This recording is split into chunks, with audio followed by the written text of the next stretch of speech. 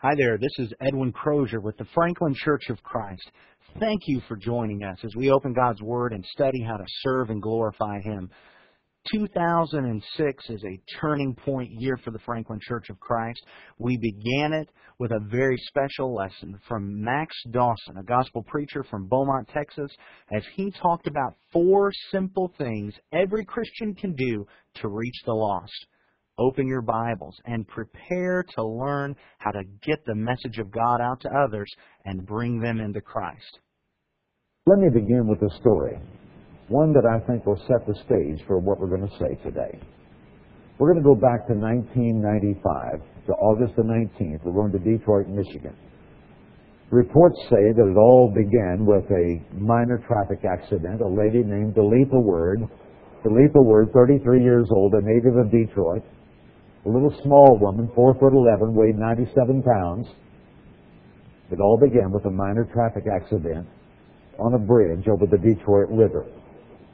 She bumped into the fender of another car. It was bumper-to-bumper traffic that day. It was late afternoon. And 3 men in that other car got out and jerked her out of the car.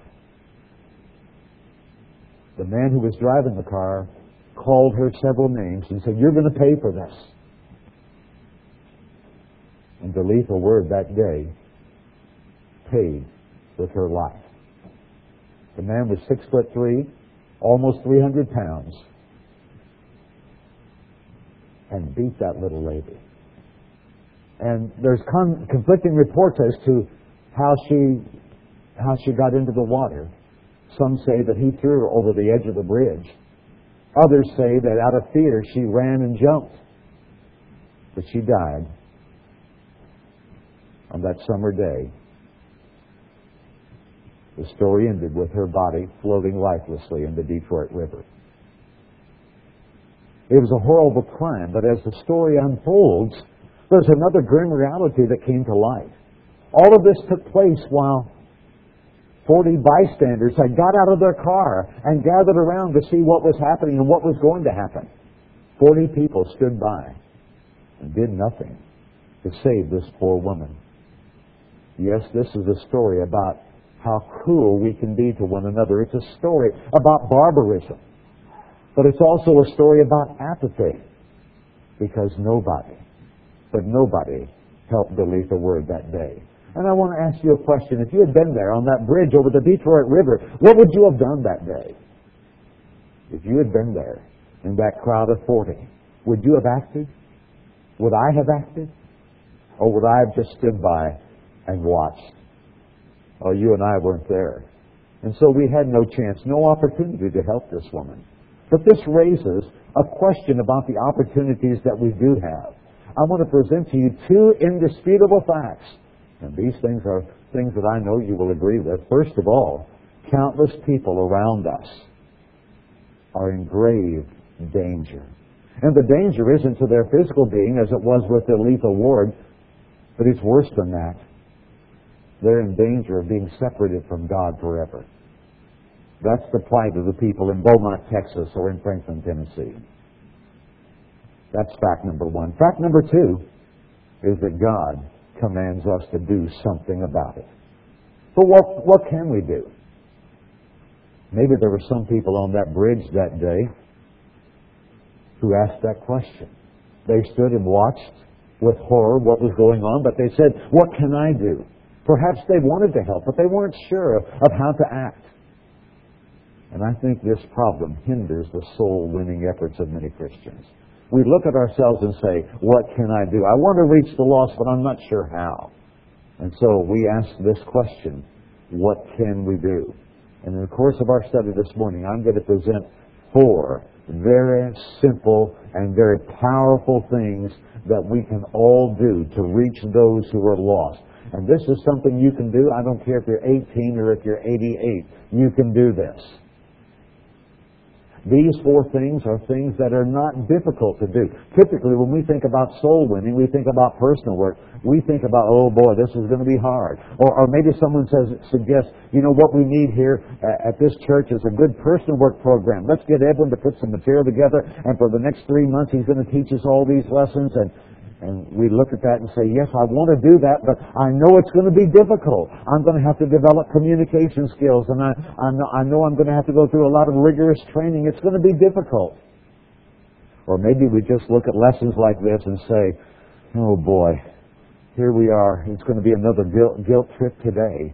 I'm going to hear all this stuff about what I should be doing, and yet it's so hard for me I can't do it. Folks, I want to put your minds at rest this morning and tell you in advance that what I'm going to present to you in the next few minutes, these four things are things that you can do, and they're easy to do. You just need to be conscious of these four things. We already know all the verses, don't we? I mean, we know about Luke 19:10, where Jesus said that He came to seek and save that which was lost, and we know that's our mission, to seek and save the lost. We know about Matthew 28:19 and Mark 16:15, go into all the world, preach the gospel to every creature. He who believes and is baptized will be saved. Go therefore, teach all nations, make disciples of all nations. We know all those passages.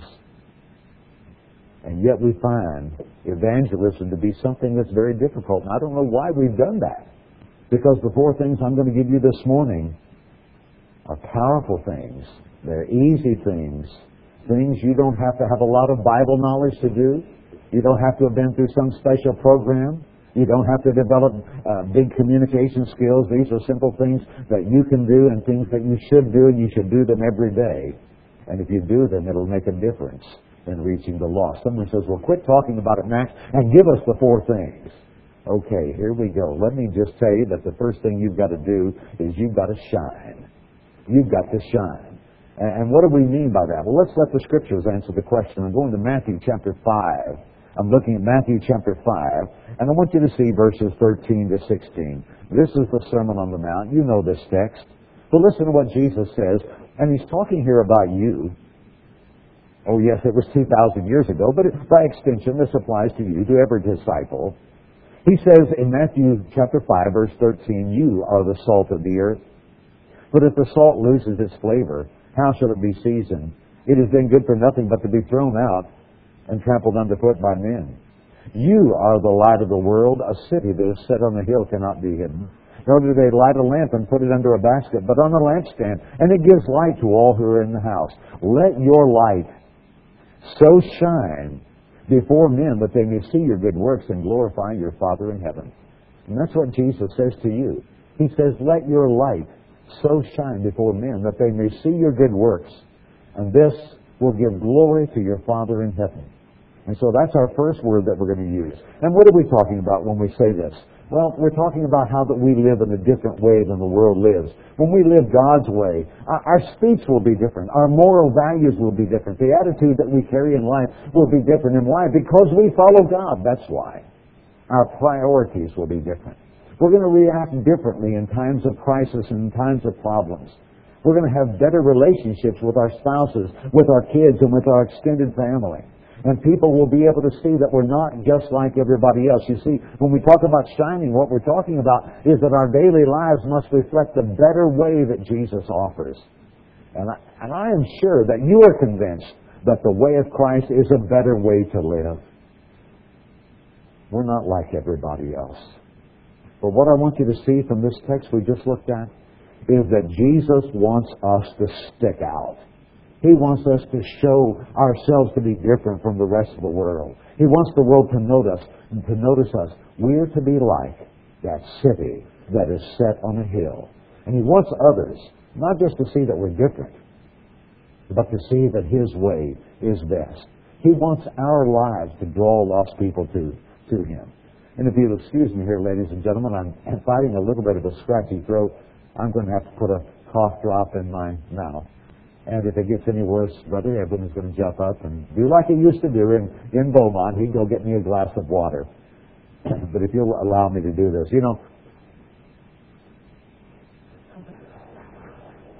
he's such a good boy. It's not always easy to preach with a cough drop or a mint in the mouth. You may have heard about this one fellow that his method of preaching was he put a mint in his shirt pocket, and when he got up in the pulpit, he would put that mint in his mouth, and he would preach until it was dissolved, and when it was dissolved, he would quit preaching. On this one particular Sunday, there was a button in his pocket. And he preached till he fell over in the pulpit. Well, excuse me for doing this. Turn in your Bible to Philippians chapter 2. I want you to see what I think is one of the great passages of the New Testament on dealing with evangelism. Philippians chapter 2 and verses 15 and 16. And here the apostle says some things that I think are really dramatic. And notice, I want you to see verse 16 first. It says, holding fast the word of life. Another translation says, holding forth the word of life. Another says, holding out the message of life. It is the idea of extending to the world the message of the gospel. But notice what he says back in verse 15 and 16. Put these together.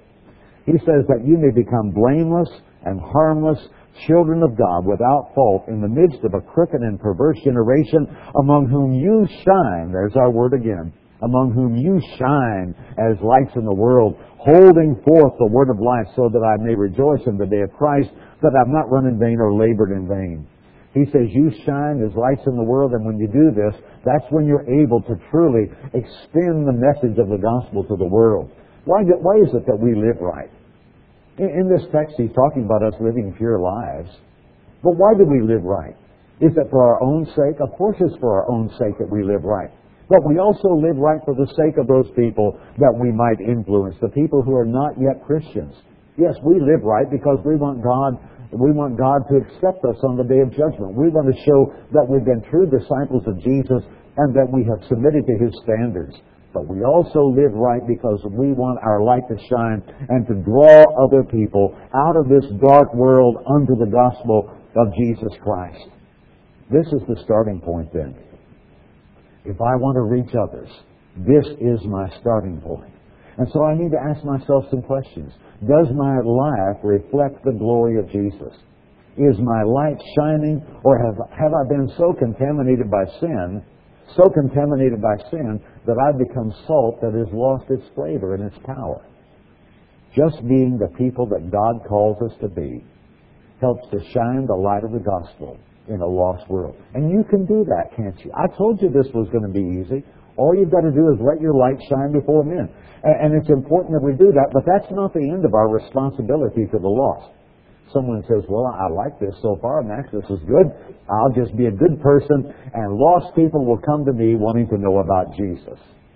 But that's not quite the way it works. Someone may see your good works, and they may even give God the glory for what you're doing in your life, but they may never speak to you about it. And so someone has to speak first, and that's you. And so that brings us to our second word that we want to put on the chart. You need to speak. And one of the best ways and easiest is to salt our speech with references to God and our relationship to Him. Let folks know that He's the source of blessing in our lives. Don't we naturally talk about the things that are important to us? Now, let me put my statement up here that I want to call your attention to. Spiritual things should naturally come out in our conversations with others, right? Natural. It should be. The things that are really important to you, you're going to talk about. Edwin talks about his kids all the time, doesn't he? Anyone here a fan of the Tennessee Volunteers? Hold up your hand. There's only one. Young fellow back here. I can't believe that. Anyone a fan of the Tennessee Titans? Do you follow the Titans? Yeah, we got some of those. Yeah, you see, you're going to talk about how the Titans did this weekend or last weekend or whatever. Or you're going to talk about whatever it is that's important to you. You know, if you talk to me, you want to talk about cars. I love cars. I love auto racing. I love Corvettes. You know, and I talk about those things all the time. And you ask me a couple questions about who's your favorite driver in NASCAR, and I can talk for an hour about that. That's natural because it's what I'm interested in. Well, folks, if we're interested in God, and interested in heaven, interested in the Word of God, it ought to be natural then that we talk about those things. Our speech ought to be filled with things about our relationship with God. And so what kind of things do I talk about? Well, let me give you some suggestions. What kind of things that we should say? we should first of all just talk about God's Word. You know, maybe there's some passage that Edwin will be preaching on tonight, or maybe something that you've heard in the Bible class this morning, and it has a relevant application in life. Tomorrow you're talking to someone on the job, and they raise a question about marriage, and you say, you know, our preacher last night had something to say. He brought us a Bible verse about marriage that I think would answer that question. Talk about God's Word. That's the natural thing to do. In raising kids, how many passages in the Bible do we have that talk about raising kids and talk about solving problems in family? Share those with your friends at work. You can do that. That's not difficult. Share those with a neighbor. Share those with someone else in your family. Maybe the passage that you'd offer is a passage that would help them. But a second thing you can speak is to give God the glory for good things in your life or in mine. Try to find ways to honor God when maybe someone compliments you in your marriage. Earlier this morning, I met a couple sitting over here. They said they've been married for 60 years. Isn't that great? 60 years. We compliment. And we honor couples who have been married that long, because we live in a day when so many folks don't stay together. Oh, yes, they stood before a preacher and they said, I do, till death do us part. But when push came to shove, they didn't stay together like they were supposed to. But someone says to you, you know, you've been married how long? And you tell them how long. Wow, that's really something. And then you say, well, you know, we couldn't have done it without God. We've gone through a lot of tough times. And we've had some difficulties. But we decided to stay together because that's what God wants us to do. And God helped us to stay together. You see, you can salt your speech with that sort of thing. If someone maybe compliments you on your kids, you say, listen, raising kids in this generation is not easy, but God gives us a lot of help in His Word. And my spouse and I are trying to follow God's Word in raising our kids. And then you can do this. You can let unbelievers know that we're praying for them. By the way, we'll have copies of the outline for the lesson this morning. We'll have copies tonight. I left them at Edwin's house this morning. But we had someone just a few months ago. It was back actually in the spring of the year. There was one of our men in the congregation who works at the mobile refinery. And he had a co-worker whose baby was deathly ill. And he asked the brother who was making announcements on a given morning, would you mention little India Piper in the announcements and have the congregation pray for her? And we even put her name in the little bulletin. And India Piper, little baby at the hospital, very, very ill. And this fellow goes back to work the next day and says, we prayed for your daughter yesterday and we're going to continue to do that. Well, that's interesting because his own church where he was attending, where his wife is even the church secretary, nobody's saying anything about his daughter.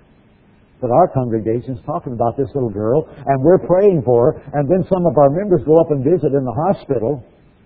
And I'll tell you, that impressed that man. That impressed him and impressed his wife. And when the little girl got better, he agreed to a Bible study. And he and his wife both obeyed the gospel. Both obeyed the gospel. I could tell you a whole lot more about that story and about more conversions that came from that. But I just want you to see at this point, tell the lost that we're praying for them. Maybe there's someone sick in their family. You hear about someone at work that says, you know, my wife is real sick right now. She's having surgery next Thursday. You just say, well, listen, I'll pray for your wife and I'll ask others at church to pray for her too. People appreciate that. That says you care about them when you do that. And it will impact them. And then you can point people who are hurting, people who are grieving, point them to God and to His Word. Let them know that if they've lost a loved one, that God cares about their grief and their sadness. And maybe give them a passage that will help them. And then you can do this. You can speak positively about things that are going on in your congregation. You know, I used to work in a factory. I used to work for General Motors. And guys would come in on, and I wasn't going to church anywhere at that time, but guys would come in on Monday morning and they'd talk about what went on at church yesterday. And it was interesting, some of the things that you'd hear. Oh, our preacher, well, he was preaching on money again. That's all he ever talks about. I am so sick and tired of him preaching on money all the time. Well, how long was his sermon? It was about 35 minutes. Well, that's better than my preacher. My preacher preached an hour and 15 minutes. I'm so sick of these long-winded preachers. Well, what great advertising that was for their churches. Do you want to go to that church where where the members say all they ever preach on is money? You want to go to that church where the members say our preacher is long-winded, I wish he'd be quiet? You don't want to go to that church. So what you need to do is you need to talk up your congregation. Speak positively about the singing here. Y'all have good singing. And y'all have a great reverential spirit that permeates this assembly this morning. I appreciate that. You have one of the, and I say this without fear of contradiction, you have one of the finest young preachers you'll find anywhere. Edwin Crozier is not only solid in the faith, but he's a hard worker, genuinely cares about people, and does a good job in his Bible classes and from the pulpit. We did not want this young man to leave us when he left us 2.5 years ago. We wanted to keep him because we knew what a treasure we had in him.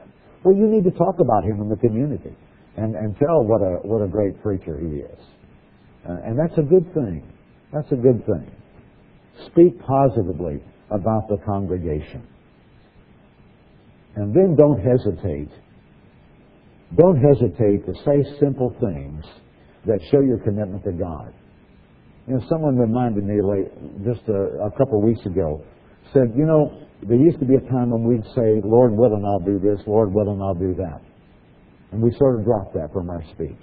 I think we need to pick that up again. In fact, I've just done that all the way along on this trip. Someone says, well, where are you going next? You know, we left Texas last Sunday, right after Sunday morning service. Where are you going? Well, we're going to church in Arkansas tonight, if the Lord wills. And then we're going on to Indiana. And if the Lord wills, I'll be able to spend 3 days with my dad. And I'll be able to spend some time with Lee's folks. And on and on. But if the Lord wills, I think it's important that we pepper our speech with that. Someone says, hey, how about you going bowling Wednesday night with some of the guys? Can't do that. Not Wednesday night. That's Bible study night, and that's so important to me and my family. There's just so many ways that you can show your commitment to God in your speech. Now, what was hard here? There wasn't a single day hard about this. I told you these 4 things are going to be easy. The first one was to shine. The second one was to speak. And this is easy stuff to do. There's nothing hard here. And so we've got to take advantage of these spiritual opportunities, open doors. As we speak then, here's a third thing we need to do. We need to, here it comes, we need to invite folks to come to services.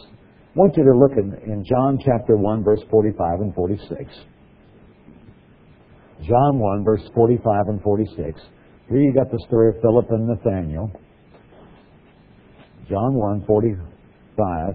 And Philip here is going to speak positively about Jesus, which is another thing we should do. And the Bible tells us in verse 45 of John chapter 1 that Philip found Nathanael and said to him, we have found him of whom Moses and the law and also the prophets wrote, Jesus of Nazareth, the Son of God. And Nathanael said to him, can any good thing come out of Nazareth? And Philip said, well, I guess not. Forget it. You know, what Nazareth was? Nazareth, another name for Nazareth was Stick Town. And there's probably some place around Franklin, around Middle Tennessee, that's kind of a low community. I know we've got a place near Beaumont. It's called Vidor, Texas, and Vidor has a terrible reputation of being bad people, and people there don't have good educations, and they're not just very good. They're just not very good people. That's the reputation. The reputation is undeserved, but that's the kind of reputation that Nazareth had. And it might be that there's some place here in Middle Tennessee that you say, well, you wouldn't want to be from that community because all those people over there, they're not very bright, they're not very good people, and so on. And that's the way it was with Nazareth. And so when Philip goes to his brother Nathanael and says, hey, we found the one that the prophets have spoken of, we found Jesus of Nazareth, he's the one, he's the Messiah. Out of Nazareth? No, I don't think so. And so Philip says what? Philip says what to him? He didn't say forget it. He said come and see. Come and see for yourself.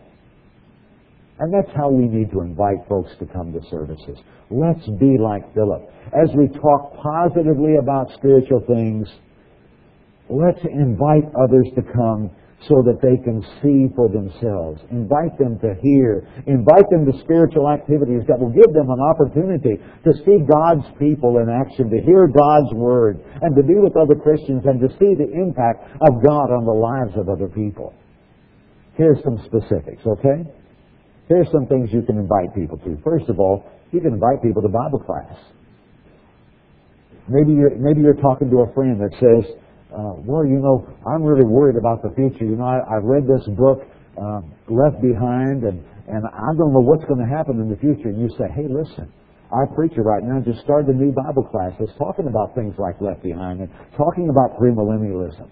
And it's a little different view than you may have heard. And why don't you come with me next Sunday and visit the Bible class and ask whatever questions you have of our preacher. You take advantage of that to invite folks to come. Or you can do this. You can talk enthusiastically about worship services. Invite folks to come and see for themselves. Listen, we have great singing here in our congregation. I want you to come and be a part of it. I want you to be my special guest this next Sunday. And you'd be amazed at how many people will come and do that. Be excited about a special series of lessons. I mentioned earlier that we've got this special series on the Holy Spirit coming up in just a few months. And with this special series of lessons, it'd be a great time to say to someone, listen, I know you've had questions about the Holy Spirit. We've got a preacher coming from Texas, and he's going to present 6 lessons on the Holy Spirit, about who the Holy Spirit is, what He does, how He works. He's going to talk about the indwelling of the Spirit. He's going to talk about the miraculous gifts of the Spirit. Why don't you come to those lessons with me? And you'd be amazed at how many people will come. Listen, folks. 25% of those people across America who do not attend church services would come if somebody invited them. Someone once said, do you know why there are so many single women in America? Someone asked that question. Why are there so many single women in America? So many women who are still not married. And it's a very simple answer. They're not married because no one asked them. And there are women in this country who would get married if someone would ask them. And there are people who would come to church if someone would ask them. But nobody invites them. And we just assume they would never come. We spend a lot of our time looking for Cornelius. We spend a lot of time looking for him. Cornelius was a man, Acts chapter 10, who was a devout man, one who prayed to God always. He was kind and generous to the poor, giving alms to them. He taught his family about God. And conversion for him was so easy. All he had to do was to hear a little bit of gospel and be convinced that Jesus was the Christ, and he's baptized and it's over. He didn't have to change his life very much. You see, Cornelius wasn't living in adultery, was he? And he wasn't drinking whiskey. He wasn't gambling. He wasn't a liar. He wasn't a murderer. This is a morally good man. You look at the people around us and say, well, I'd like to invite Joe at work, but he's been running around with his wife, and there's no point in asking him. And then we've got some neighbors. Well, that lady down the street, she drinks all the time, and there's no point in asking her. And then this guy I went to school with, he needs to be a Christian, but he's so dishonest in everything. And what we do is we start scratching these people off the list. We're still looking for Cornelius. Folks, Cornelius was converted almost 2,000 years ago. Leave him and go to somebody else. Jesus said, I didn't come to call the righteous. I came to call sinners to repentance. And what we're doing is we're looking for the righteous who don't need to make much of a change in their lives. Jesus is looking for sinners. And it's just so simple to just say, what's different? Got this special series of lessons. Love to have you come to services. And you know what? You can invite people to special things like the Holy Spirit series that's upcoming. But you can also create special events. Create special events. You can do this yourself.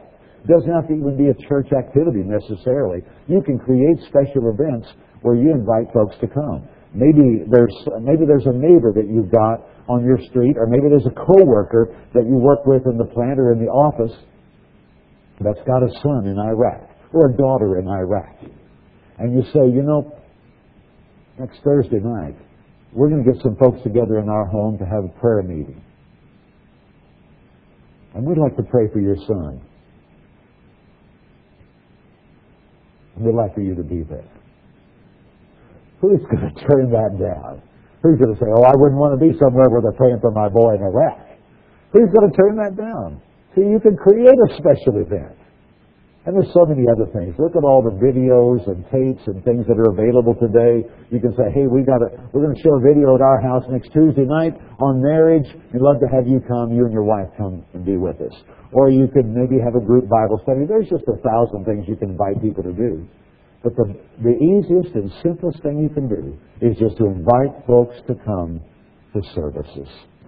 We make special efforts to invite folks to come to gospel meetings. Why not make that same effort all the time? And what would happen if each member of this congregation would just invite one person to come every week? You know, I was in a meeting not far from here. In fact, it was down at Columbia. I was in a meeting, I guess it's been about 3 years ago, and they asked me to come and do a series on evangelism. And I talked about the power of an invitation and how that you look at everybody you see, everybody without exception. You look at everybody as a prospective convert. I said, even the checker at Walmart. That's a prospective convert. And the next day, I happened to be in Walmart. And I thought, you know, I've been telling these folks to invite the checker at Walmart. Maybe that's what I should do. Maybe I should invite them. And so I invited this young black lady to come to services. And she said, well, I think I'm going to come. And lo and behold, she showed up that night. She showed up 45 minutes late because she got lost. I should have had a little card that had a map to the place, but she got lost and went to the wrong place. But she came, brought her son, and brought a friend. And so here are 2 adults and a child that come to the services. They showed up 45 minutes late. The service was almost over, but the folks were amazed. This is just a checker from Walmart? I mean, all you did was just ask her to come? Yeah, that's right, and she came. And you know what? The folks there received her warmly, and her friend. And they invited her to come back the next night. And you know what happened? She came back the next night for the final night of the gospel meeting. You just got to talk to folks. You got to invite folks to come. And don't put pressure on people to come. You know, I don't think it does a lot of good to say, you know, you've got to come because your life is not right with God. And while that may be true, their life is not right with God. If you say to them, you've got to come and you've got to come tonight, your life is not right with God. If you're not there tonight, that's the end for you. Well, now it's a life and death decision for them, and people don't respond well to that. You say, look, we're going to be studying the Bible tonight. The Bible has the answers that we're looking for. Why don't you come on and be my guest tonight? And you'd be amazed. You see, 25% of those who don't attend would come if someone invited them. And that's the problem. No one is invited them. Well, what do you do when they come? Well, here's what you need to do. Number 4, you need to welcome them. And that is so important. We visited a church in another state on Wednesday night of this week. And I cannot tell you how many people we walked by as we came in that building. People in the parking lot, people in the foyer, people in the hallway, people in the pews. And we're speaking to some folks, and they nod that we're there. They notice that we're there. But they're not introducing themselves to us. They're not speaking to us. And finally, one lady came up and said, oh, you were here a couple of years ago. It's so good to have you come back again. Well, you know, up until that moment, I did not feel welcome there. When you go into a strange place, you want people to make you feel welcome. Let me give you this scenario, and I'm going to use my good buddy Edwin, and I'll pick on him a little bit. Edwin says, hey, I'd really like you to come to my house tomorrow night for dinner. We're going to have a special meal, and I want you to be our special guest. Okay? And so you say, what time? I'll be there. He says, 5 o'clock. Well, you get there a few minutes early, and one of the kids answers the door and says, come on in. Edwin's not home yet. He gets there 5 or 10 minutes later, and he walks in the house and doesn't acknowledge you. You're sitting there in the living room, but he pays no attention. He goes in the kitchen and spends 10 minutes talking to Marita.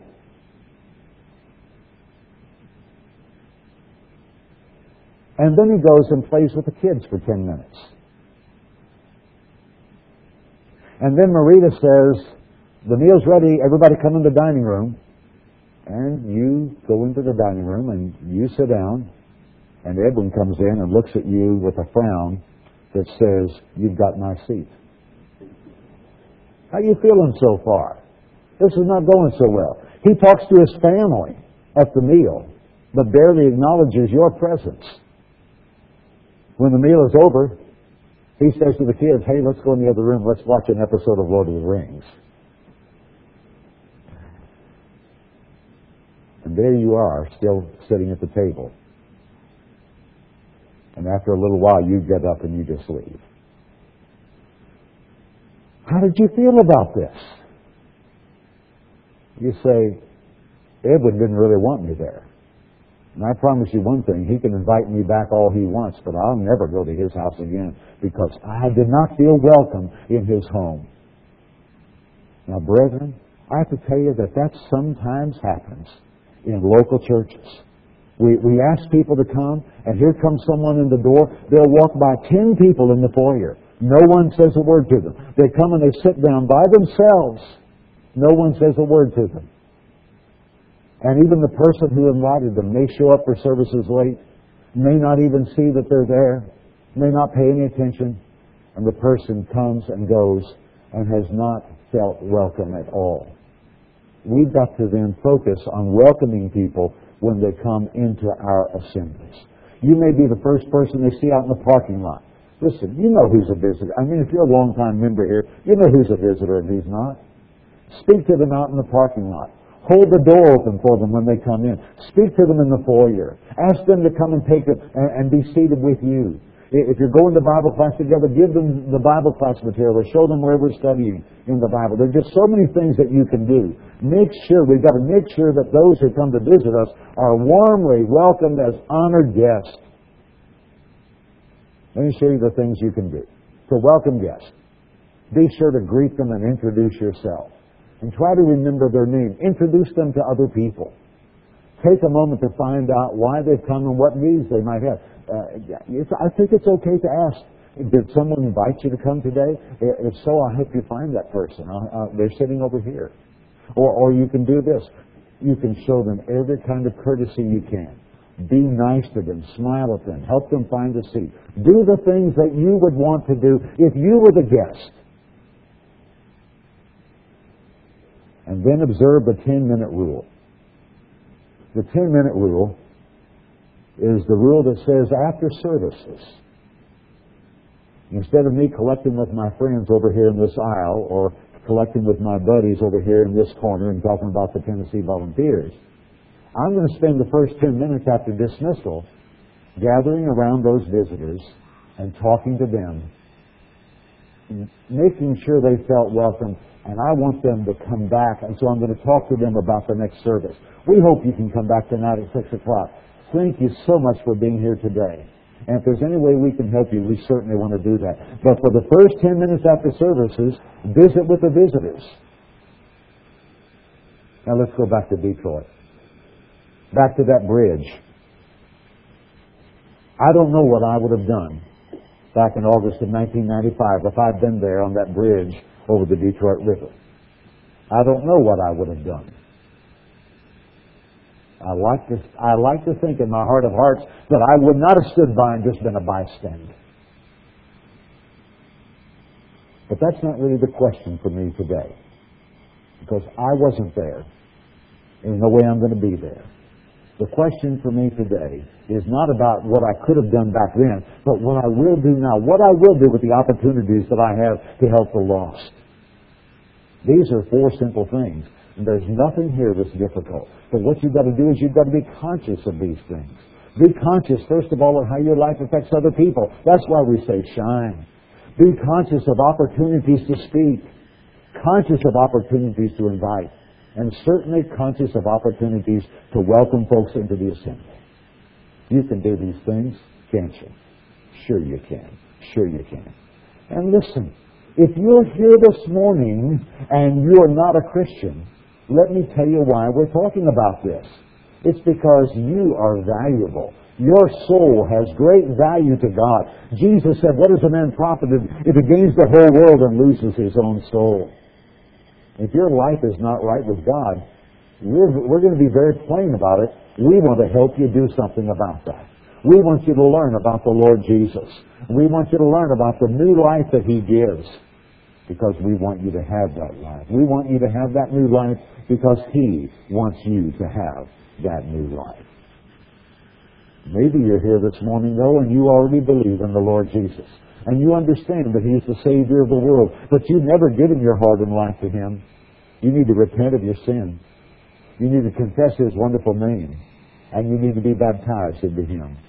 He Himself said, he who believes and is baptized will be saved. Mark 16:16. If you want to do what He wants you to do today, He'll save you. He'll forgive you of every sin and give you new life. And then you can be a part of this army of the Lord that's going out trying to win the world. You need to respond to the Lord's invitation today. The Lord is inviting you to come right now as we stand and as we sing. Come now, please. I hope this lesson benefited you as you learned 4 simple things every Christian can do in order to reach the lost. Let's remember what we learned from our brother Max Dawson. 1, we have to shine. 2, we have to speak. 3, we have to invite. 4, we have to welcome. You and I can do all 4 of these simple things to reach the lost.